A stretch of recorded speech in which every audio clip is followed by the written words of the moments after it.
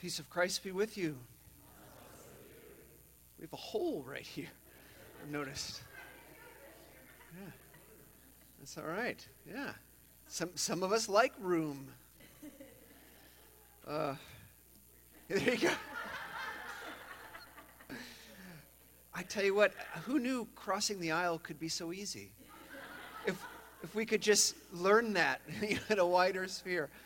Oh, it's good to laugh. As we gather, I invite you to just take a deep breath. Allow yourself to be present to this moment and your awareness to open up, to recognize the presence of the Holy Spirit with us right here and right now.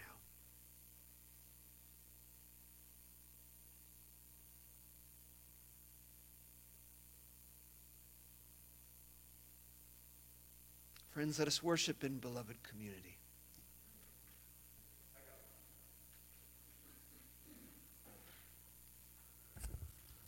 Please rise in body or spirit for the call to worship.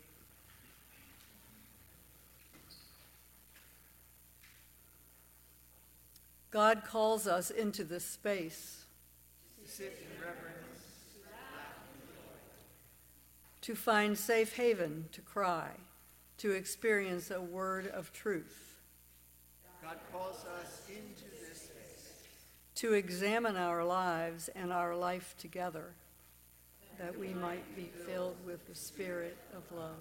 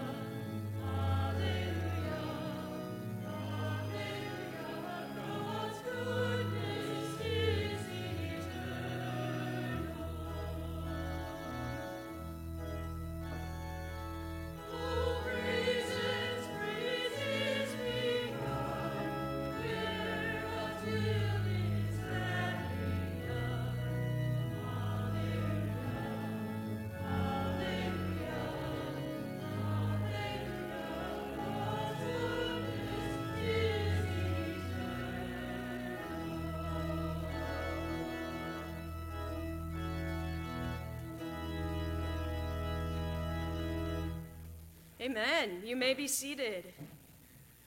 Welcome. Welcome to worship here at Westminster. What a joy to be together today. It is certainly good to be here with you all. If you're visiting with us, a special welcome to you.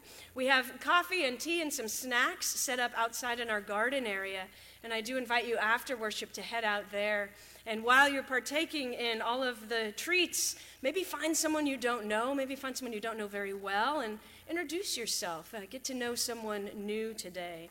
I also encourage you to use this QR code on the bulletin to connect with Rob and me. If you're new, it's a great way for us to get some of your contact information and be in touch with you.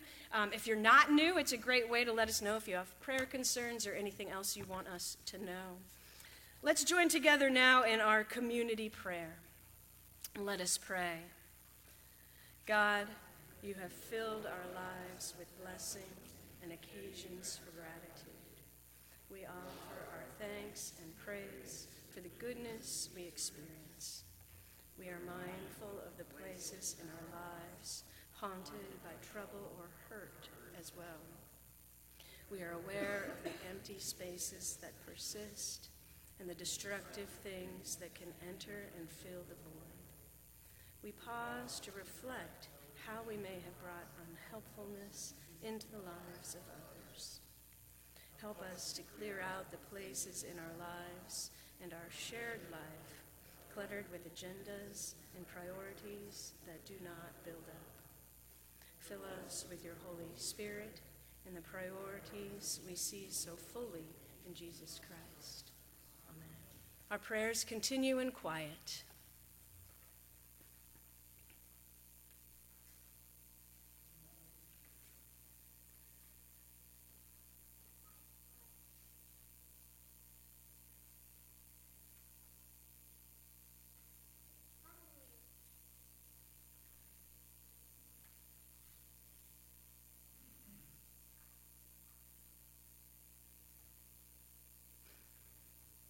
Amen. Friends, may we all rest in the knowledge that God holds us in the palm of God's hand, forgiving us, strengthening us for life's journey, loving us unconditionally and abundantly just as we are. Thanks be to God. Amen. So now as we continue in our time of prayer, this is the time that we share with each other our joys and our concerns. And Rob and I certainly have felt held by your prayers this week. Last Sunday, I shared that my father-in-law had been hospitalized with COVID, and thankfully he's doing much better. So I share a prayer of joy today that he's home and doing better, and just so thankful for so many of you who reached out and asked how he was doing. And then Rob's wife, Sherry, has been struggling the last few days with severe kidney stones. And we'll have a procedure on Wednesday that will hopefully take care of those, but simply ask that you continue to hold her and Rob in prayer as she awaits the procedure Wednesday. And again, so many of you reaching out to Rob, asking after Sherry. It just really is pretty amazing how well we care for one another, and just give thanks for that. I'll also add, while we're talking about our staff joys and concerns, our music director, Ruth E., was supposed to be here this morning, but is ill this morning, so simply pray for her that she may heal quickly. What else? What is on your heart and mind today as we share? Yeah, Joe. Yes, my son has COVID also, and I'm mostly for his wife, who's gone back to work and also taking care of a 6-month-old and a 6-year-old. Wow. That's a lot, yeah. So Joe offers prayer for her son who has COVID, prayers for his wife who is now back to work, and they're managing 2 children and illness, so a lot going on, yeah. Others? Yeah, Michael.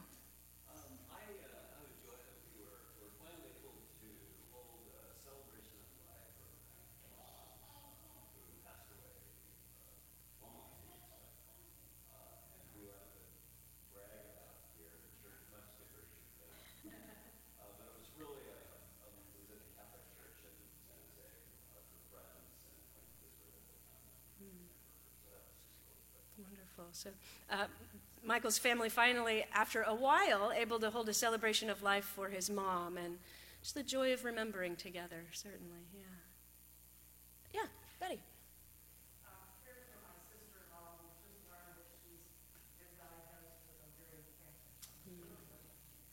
Prayers for Betty's sister-in-law, just diagnosed with ovarian cancer. Yeah, Lyndon. Last week I was lucky enough to attend the retreat in Sunset Beverly Church, and I wanted to thank all the organizers. I think they're so tired some of them aren't here, but one of us. It was just a beautiful 4 days of hikes, meditations, and food shared together, and fun, and I'm just so grateful to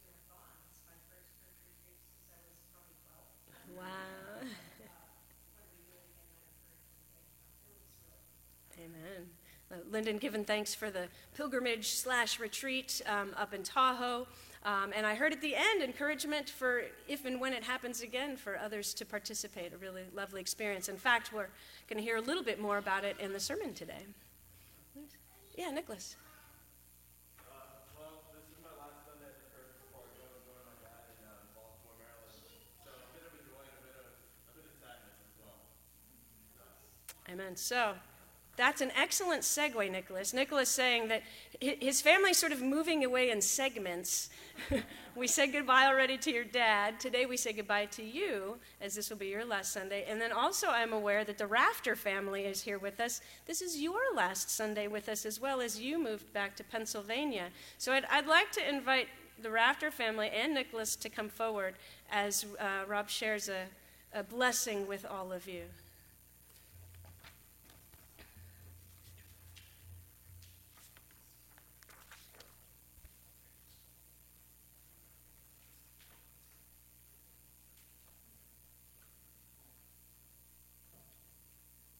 We're reminded in the 121st Psalm that the Lord watches over our goings and our comings. And so while you're leaving us and our hearts ache with that, we also honor that you're going somewhere where there are good things waiting. For you all, some of these good things are familiar because you're going back home. Although for you two, it may not feel like back home. It's a new adventure. And for Nicholas, this is a new adventure. But we want to pray God's blessing, both thanksgiving for your time with us and praying God's guiding and strengthening hand to go with you into these familiar and unfamiliar territories. Let's pray together. Holy God, we do trust that you are with us and you watch over us wherever we go. We pause in great gratitude for these families who've chosen to share their faith journeys with this community, who've been blessings to us with their presence, with their leadership, with their service, with their learning. We honor the friendships they've made, the school they've endured, the work they've done, the play they've had, the landscape that has become home for them. And we ask your guiding hand, your protecting wings to watch over them as they journey across this country and set up new homes, reconnect with family and old friends, make new friends, navigate new neighborhoods, work, school, all that goes with that. We ask your abiding presence. We ask that you bless these families with fitting church homes, that their faith might be strengthened as they enter a new chapter in their lives, and that you would remind them and that you would remind us that every time we break bread together at the Lord's table, that we are one. We are one Christian body that cannot be separated by distance, cannot be separated by time or even the grave. And so we claim that fellowship in the name of Christ together. And remind these folks, remind Nicholas, remind the Rafters, that they'll always, always, always have a home here. So until we meet again, O God, bless them with your grace. In Christ's name, amen. Bless you. You may be seated. Blessings on all of you as you travel. And I'm reminded summer is upon us. We have lots of Westminster congregants traveling. So simply prayers for traveling mercies for all. Let's have just a couple moments of quiet, and then we'll join together in the Lord's Prayer. So let us be in prayer together.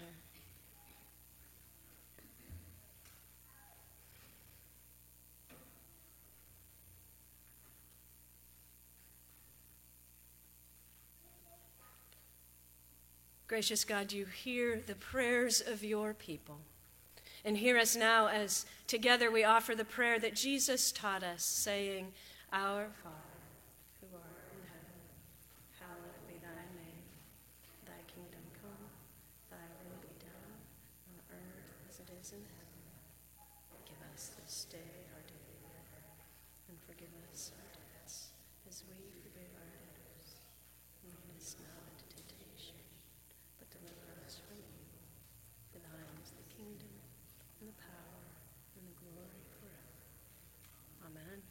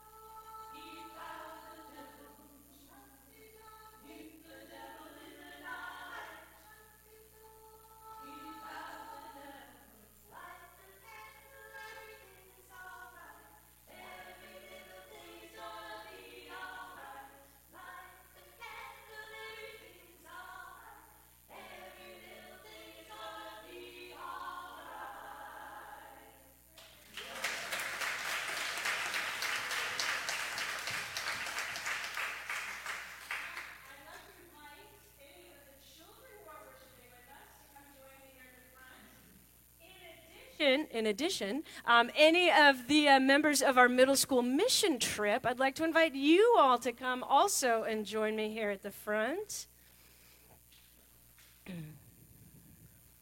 Why don't you mission trip folks maybe sit here on the step? And then y'all sit there. Excellent. So, this is super exciting because prior to the year 2020, our youth ministries took a mission trip every year to Santa Cruz, our middle school youth, to serve down there in God's name. But then something called COVID happened, and they haven't been able to do it in several years. But guess what? The mission trip is back. So first, I would love to invite Jeff to tell us just a teeny tiny bit about what y'all are going to be doing this week. It's very different from most trips people take to Santa Cruz.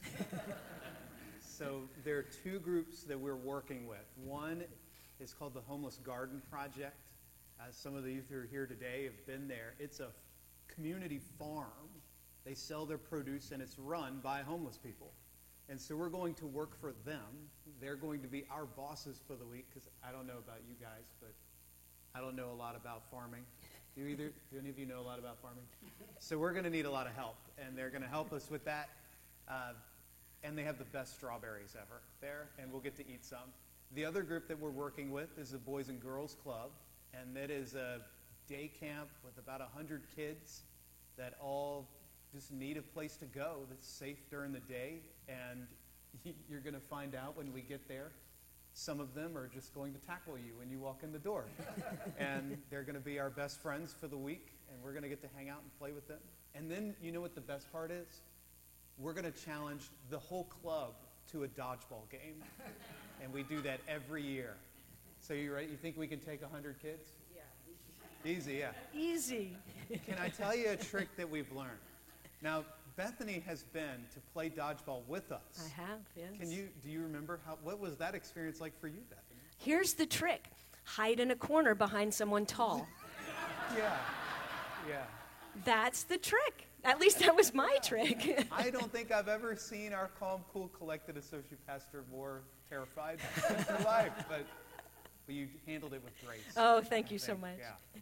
So what we're going to do today is we're going to what is called commission these trip participants because we are sending them out with our love. We are sending them out with our prayers, and in part and partially also we are promising to pray for them throughout the week. So really this commissioning just isn't just a children's moment. It's for all of us, offering our prayers and support as you do this work. So today we gather to send you out. We celebrate that we are connected to each other across different places and pray that those bonds will grow stronger through this mission experience. We rejoice that you will meet new neighbors and work together with them to embody God's love. So a couple questions for you all. Mission team members, are you ready and willing to be open to new neighbors and new experiences as you go out to serve in Jesus' name? If so, please say, I am. Will you accept God's call to serve? And while on this trip, will you serve with energy, with creativity, with openness, grace, and love? If so, please respond, I will. I will. And now a question for all of you and all of you. Westminster congregation, will we support these servants of God? And will we pray for them as they represent us while serving this week? If so, please respond, we will. All right, let us pray. Guiding and loving God, empower these mission team members to be your hands and feet this week. By their actions and their words, make them witnesses of your great love for all. Protect them, teach them, support them as they take this next step in their own journey to becoming the servant people you call them to be. Fill them with your spirit, enable them to do their tasks faithfully and joyfully, bring them safely home, and then let their experience further enrich us so that we too may follow your call to serving our community in the love of Christ. Amen. We will be praying for you all this week. And let us now go to Sunday school. Go now in peace. Go now in peace.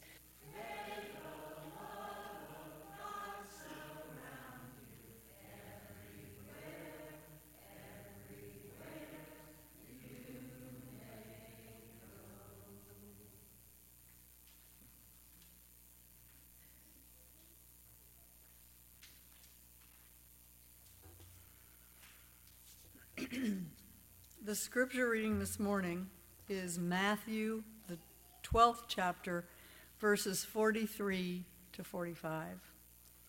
Please listen for what the Spirit is saying to the church. When the unclean spirit has gone out of a person, it wanders through waterless regions looking for a resting place, but it finds none. Then it says, I will return to my house from which I came. When it comes, it finds it empty, swept and put in order. Then it goes and brings along 7 other spirits more evil than itself, and they enter and live there. And the last state of that person is worse than the first. So will it be also with this evil generation. This is holy wisdom, holy word. An uplifting note, I know. The anthem you heard earlier will make more sense after this sermon, but I join you in applauding it. What they didn't tell you when they prayed for Ruth E. is she was supposed to be in that. So that's pretty quick regrouping there and responding. As you already heard mentioned today, a couple of weeks ago, a number of us, it was 26, signed up. We lost some for COVID in terms of registration. We didn't lose them, but so took around 20 or so folks up to Tahoe for a pilgrimage called, let's open these doors so these folks can hear, unless they want the doors shut. They may say, oh, great, now we don't have to listen to Rob gab the whole time. Hey, you want to hear? Oh, that's okay. Made it for the end of the day. The pilgrimage was called Recreation, connecting land, spirit, and the human soul. And the purpose of it was to reorient ourselves around these things. That land, that particular land, which has been such a source of recreation and restoration for so many people who live in this land, but also the landscapes of our youth and in the greater world, which gives us the ability to live, and yet we also know is in struggle right now. To reorient ourselves around God, Spirit, Christ. This is Trinity Sunday, so now I've used all 3 names. To really reorient ourselves around our faith in God and the human soul. Really just the spiritual dimension of our lives, recognizing that in body and soul we are spiritual creatures, and to really put that front and center. Somebody remarked as we were going away, it was right after the horrible shootings in Texas, someone said, it's kind of a strange time to be going away on a retreat, isn't it? But actually it's the perfect time. Because you don't go on retreat to run away from the world. You go on retreat to become deeply grounded in your faith and who you are and your values and what you care about. And what the world needs now is deeply grounded adults. So that is missional work, to do that kind of thing. Well, it was marvelous, as you can imagine. We oriented our days around those priorities. So we began, even before breakfast, with quiet meditation in the cold morning air. Then we'd read from Scripture. We worked our way through the 104th Psalm during the week. We would sing a song. Then we'd have a meal together. They had food. Then we would embark on the trail, or some cycled, some stayed on the property, but many of us went out and walked on various trails. We would begin with some kind of intention. We would often walk in silence, kind of noticing the sacredness of the world around us. We would stop along the way for conversations and reflection times. We would end the day similarly, having broken bread together. We would again do some evening prayer and reflection and have some fun together and fellowship. And in that setting, that gorgeous setting, with these people, as you can imagine, sometimes it felt downright magical. In fact, there were moments it felt like we were being lifted by angels unaware. You just felt kind of alive in that space. It was a deeply healing and energizing time. The last time I led a pilgrimage of that length, I mistakenly previewed the landscape to those who were coming as flat. It was largely not true. But maybe I had angels influencing my memory, and I thought it had been flat. Well, in Tahoe, there's no mistaking that, right? So I knew better than to say it, and you could see it. There were hills everywhere. The thing about hills is you can't stand at the bottom and assume automatically you'll just end up at the top without taking a step. Now, this sounds incredibly obvious, because it is incredibly obvious. In hiking, where I think sometimes it's not so obvious is in life. Because sometimes I think we just assume progress will be made on any given issue or in any given moment, that it'll just automatically happen without any effort, without even taking a step, much less a step, and then another step, and then another step, and another step. In fact, in life, unlike in hiking, when you stop taking steps, I mean, this is not a plea for frenetic energy, but when you stop working towards something, not only will you stop moving, sometimes we take steps backwards. It's like Sisyphus rolling the boulder up the mountain. Right? You push it up, and then it just pushes you back. And sometimes it pushes you back even farther than when you began. Believe it or not, this is kind of what's going on in this story that Matthew tells about Jesus. He describes, and in this passage you get a peek into a couple of important things for today. One, how the ancient world viewed the spiritual realm. And two, what's going on when sometimes not only we stop making progress, but things go backwards. They backslide. They come undone. There's backlash. To tackle the first, in Jesus' time, people, at least in his culture, understood the world to be filled with spirits. The world was swimming with spirits. The Greek is daimon, from which we get demon, but they're not always bad. We think of demons as bad, but they're just spirits. And some are bad or evil or destructive or dysfunctional or not helpful or chaotic.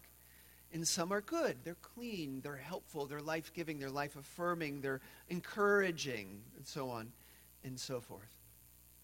And those are kind of just all working around. Well, what Jesus says is when an unclean spirit, an unhelpful, an evil, a destructive spirit, leaves someone, because healing was often about exorcising people of those spirits. It's very much like shamans work today. Exorcise that spirit, reorient one's relationship with the world. Sometimes it'll come back. It goes looking in what it says, the waterless regions. I love this, which means that we're the waterful regions. Mostly water. We're like habitats. We're ecosystems moving through the world that play host to any number of spirits of any number of character at any given time. And those unhelpful, evil, unclean spirit, when it leaves you, it's going to look around for home. And when it doesn't find one, it may come knocking again. But this time when it comes back, it may bring friends. I've been listening to a podcast called The Mayor of Maple Avenue. It's about a young man who was one of the many victims of former assistant football coach at Penn State, Jerry Sandusky. And if you followed that case, you know the nature of that abuse, which I won't go into here. We have people of mixed age in the room. But you can imagine what kind of abuse that would be. And for him, like many of these victims, that abuse was the beginning of a long chain of tragedy and undoing.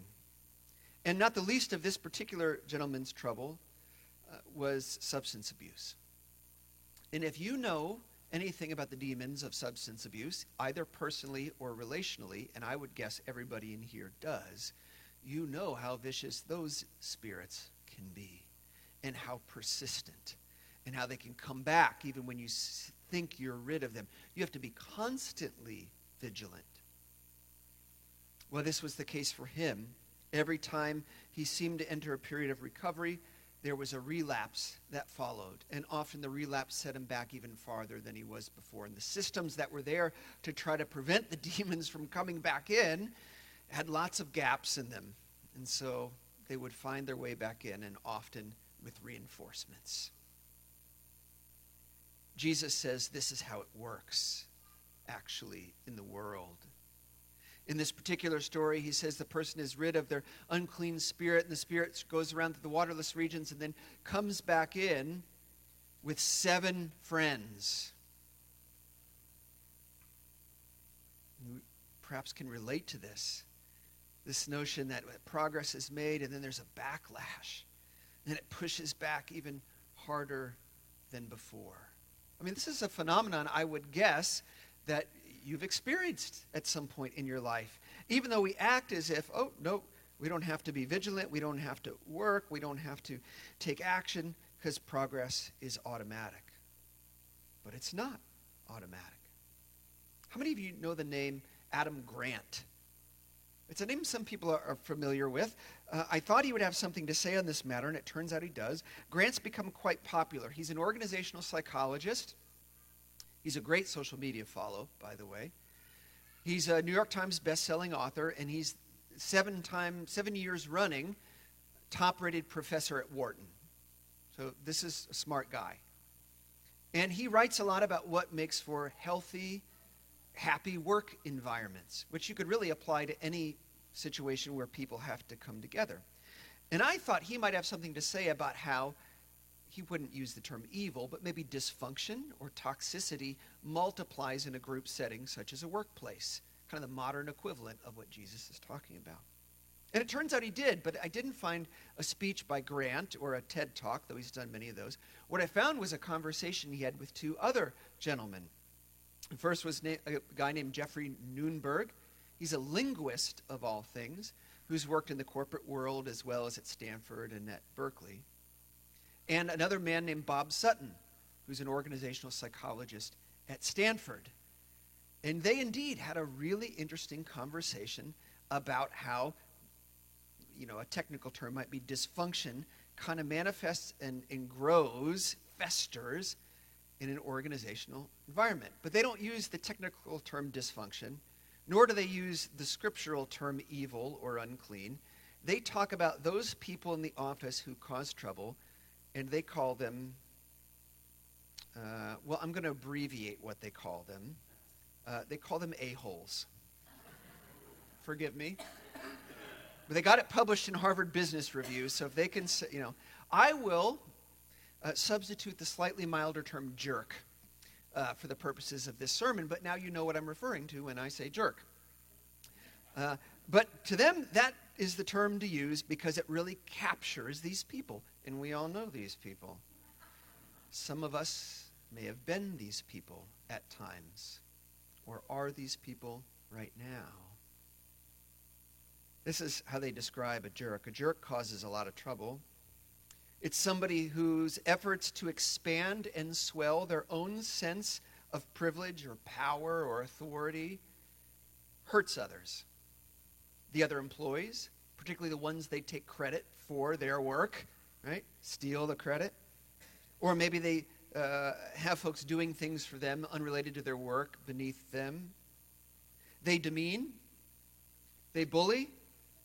They create an environment where everybody else around them is on edge or afraid or nervous or anxious.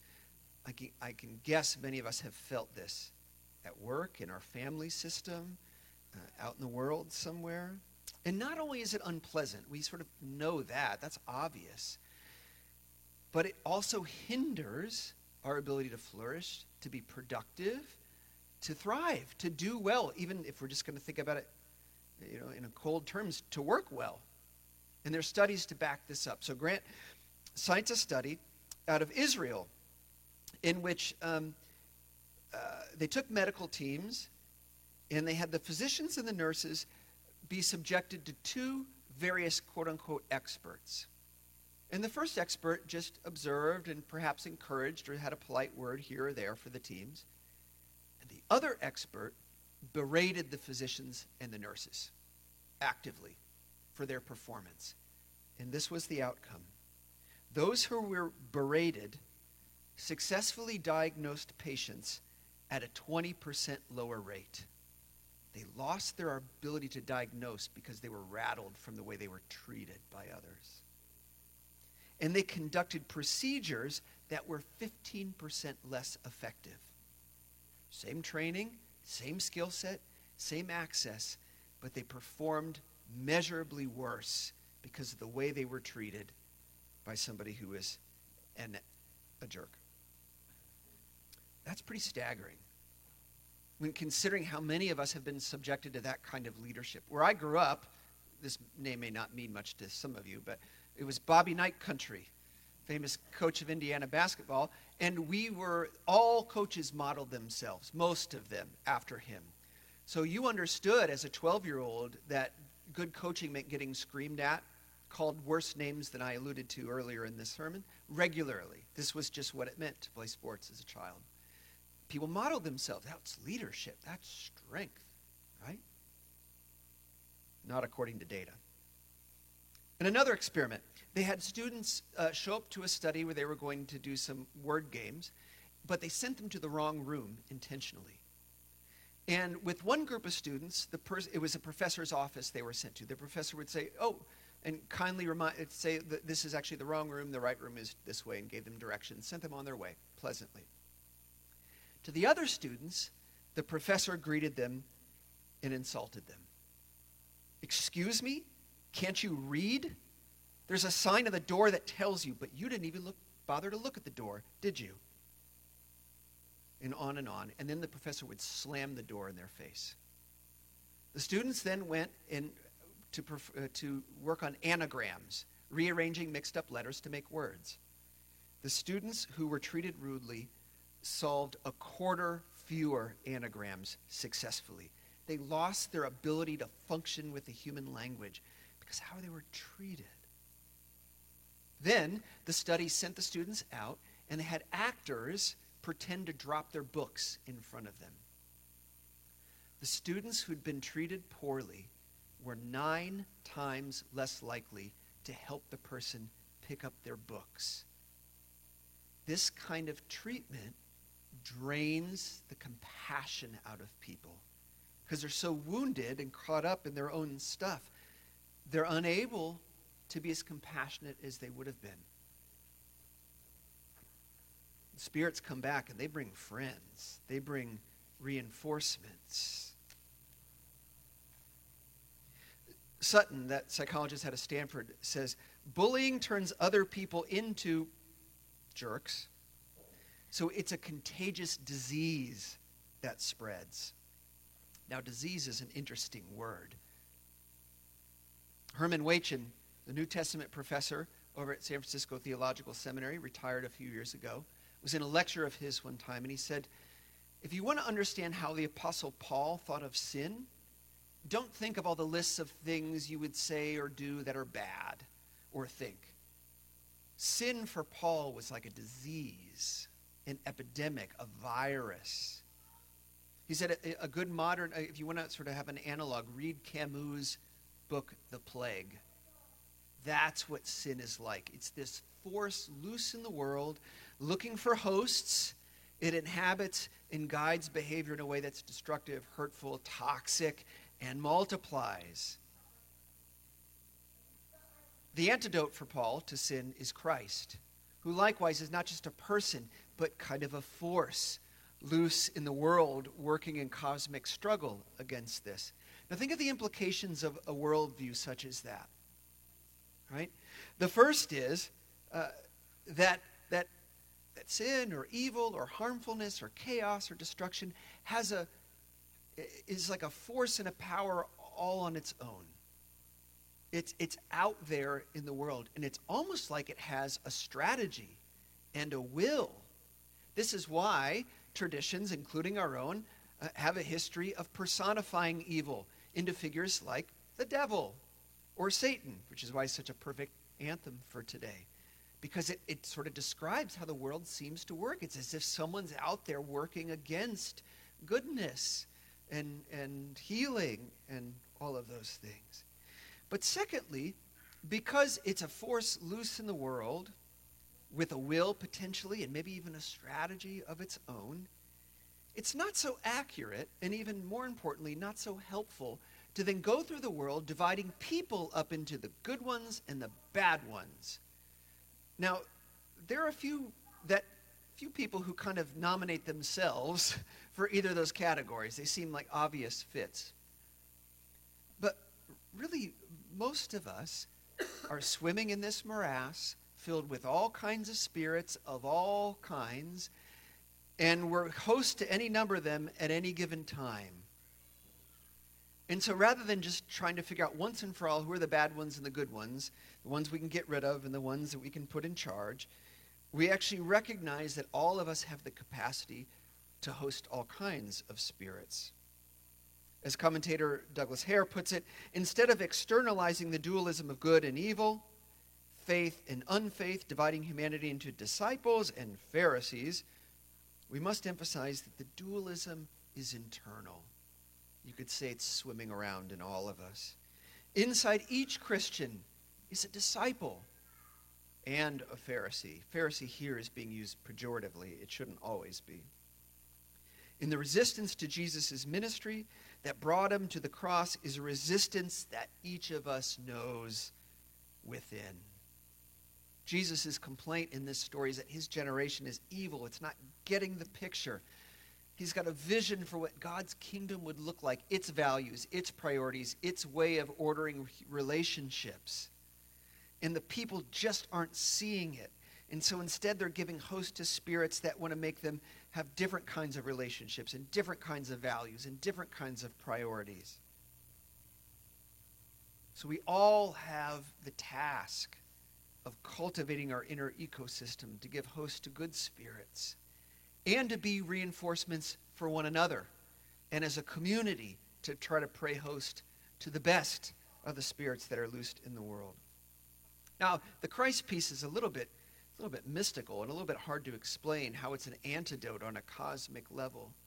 But at least down here on earth, a piece of it is learning to invite the Christ, that force, that presence, into our individual and collective lives and foster our ability, as we tried to do on this pilgrimage, to see God in all that's around us and in one another and in ourselves, and to cultivate that and recognize it and distinguish it from those other things that seem to be working for a less helpful goal, so that we can become reinforcements for one another, as well as healthy ecosystems for ourselves and the wider community.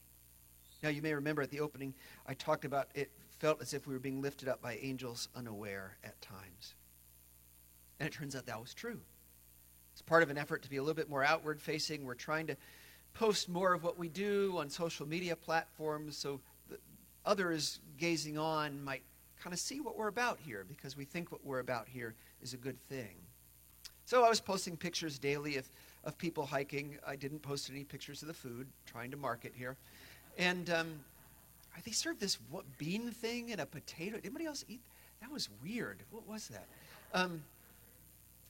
And one day I posted a few pictures, and some of you saw it because some of you were commenting.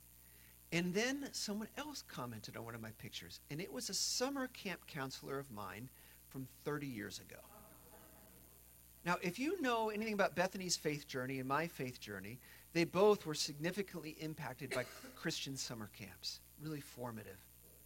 So for this guy to comment on my line, it's a little bit like Steph Curry saying, "I saw you shooting jumpers at the school.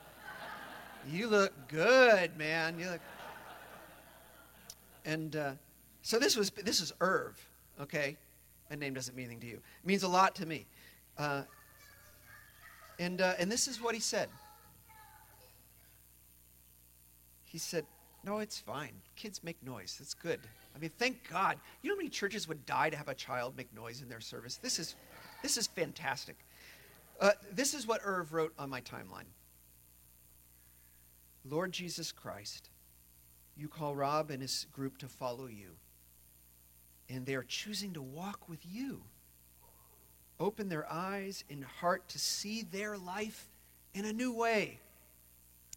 With each step they take, step by step, remember, help them to be open to change. As they walk this pilgrimage, give them the grace to become closer to you each day. I ask this in your most holy name. Amen. There's an old notion that the world is actually held up, it's kept spinning by people who are praying. People we'll never meet, we've probably never seen, except some of you may be them on second thought. Praying for you, praying for all of this. And that prayer is a force that enters that morass, and it keeps us going. So as we endeavor to cultivate a healthy environment to host good and helpful spirits, as we work to be reinforcements of goodness for one another, might we be encouraged and given just the strength we need to take the next step and the next step and the next step, knowing that we are being buoyed by the prayers of others. Amen.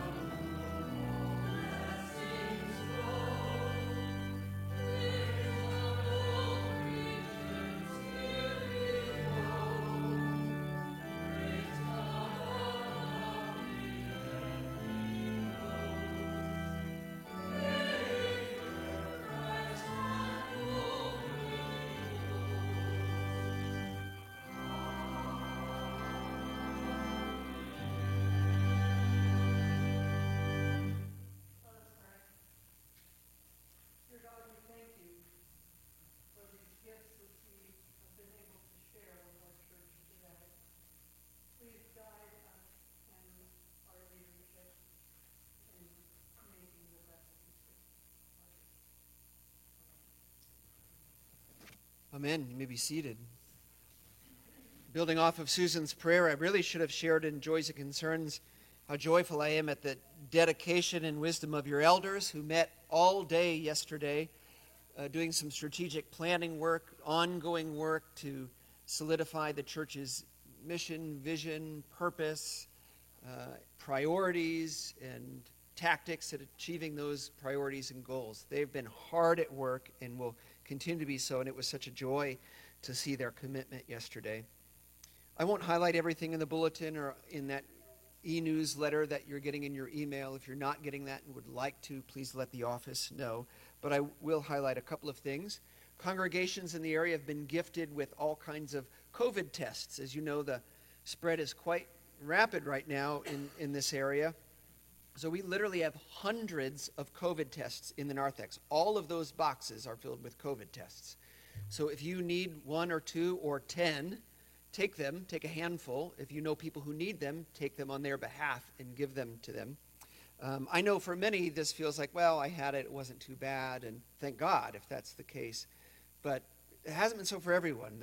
The pastor in Palo Alto had to resign because he's got long-haul COVID, and he just can't do it. He's 50, so we have to weigh what this is. So whatever you can do, please do. There's also a bunch of sanitizers out there. I noticed the alcohol level is something like 62%. I don't know if that's high enough. That's supposed to be 70, but this is not my field. So just don't assume because we're passing it out that it's, check it, please. Two other things. On the solstice, we'll be having an outdoor experiential kind of Christian gathering at Muir Beach. We'll gather 6 o'clock. If you want to bring a picnic dinner, go for it. If you want to eat before, that's fine. We will build a labyrinth together right there on the beach. I'll show you how to do that. So that's kind of a fun, interactive activity for the young and less young. We'll walk that. Then we'll have a nice bonfire together, and there will be s'mores. So you could even skip dinner and have your dessert for dinner. There is an RSVP link on the website and in the e-news. That's just so we have a rough sense of how many people are coming. But if the moment strikes you at 5:15 on Friday, on the solstice, and you want to head out there, just come on out. You don't have to RSVP. But we'd like to have a rough sense of who's coming. Secondly, as part of our sense of mission to live out God's love and God's healing and God's help in the world, the Outreach Commission is trying to plan a trip to Kentucky to do some rebuilding from the tornadoes that happened some time ago, but they're still recovering from that. In order to make that work, we need to make sure there's enough people to make that trip a go. So Carol Kaufman, who's a member of that committee, former chair of that committee, and is leading the effort on organizing that trip, is here. And we'd like to invite her forward to say a couple of things about that trip to perhaps invite your participation. So Carol, come on down.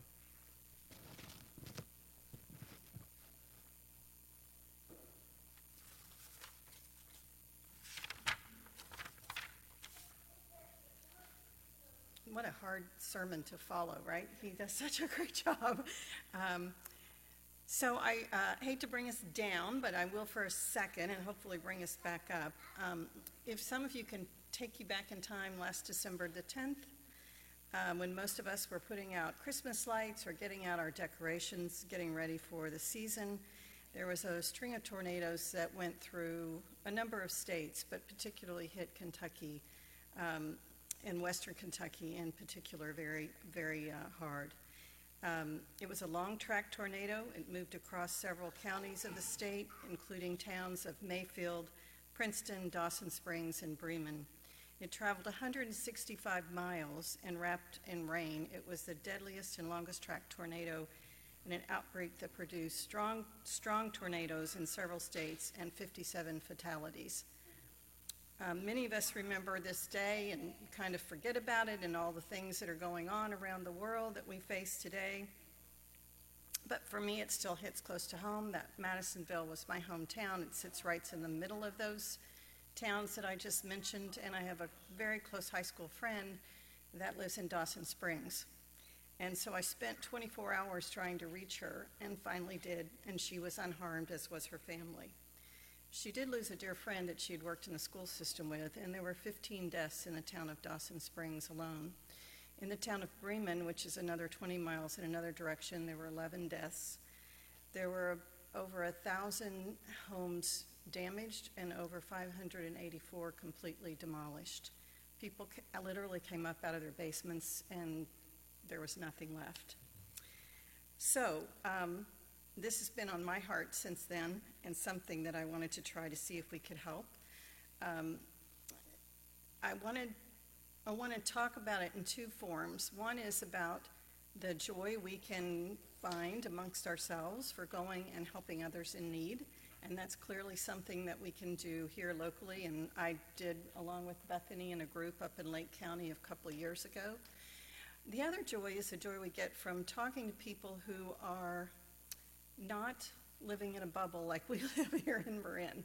The average median income in Dawson Springs is $27,865. These are folks who are uninsured or underinsured. Their little town of 2,765 are still struggling and will be struggling for years to come. The church where I grew up in Madisonville has been hosting church groups from January till now, and the first week that was available was September 18th of this year, and we are planning a trip for that week. The churches have been from Hammond, Indiana to Indianapolis to Louisiana, have come to Kentucky to help. The Amish have been there week after week building storage sheds for people who literally had nothing left but the foundation, but they were receiving gifts of new equipment and things, and they didn't have a place to store it, so the Amish have been building storage units all over.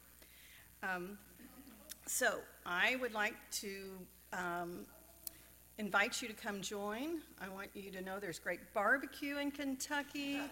There's really good people there with good hearts, and they don't think like us. So one of the things you can do is give yourself an opportunity to come meet people who maybe live and think a little bit differently than we do here. And what a joy that would be to learn how other people are viewing the world that we sometimes take for granted here in our county. I want to just say that there are 3 people who've committed. 2 of them are our newest members, Forrest Craig and Deborah Newton, who joined the church last Sunday, have already committed to go, and Christine Werner is going. We would love to get 10 to 15 people to go, so more would be welcome, but my goal is 10 or hopefully 15.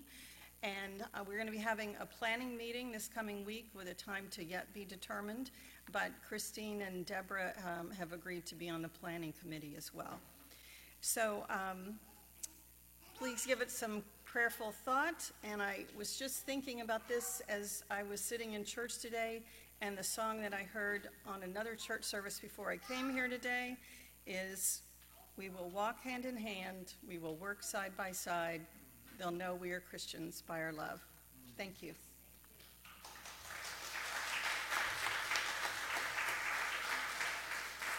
Yeah, thank you, Carol. I couldn't have said any of that any better. I don't think you brought us down at all. I think what you gave us is a chance to lift up sisters and brothers in need, and that's always a joy, even when it's in the face of hardship. So thank you for that. Please prayerfully consider whether you're being called to be a part of that. Our closing hymn is number 733.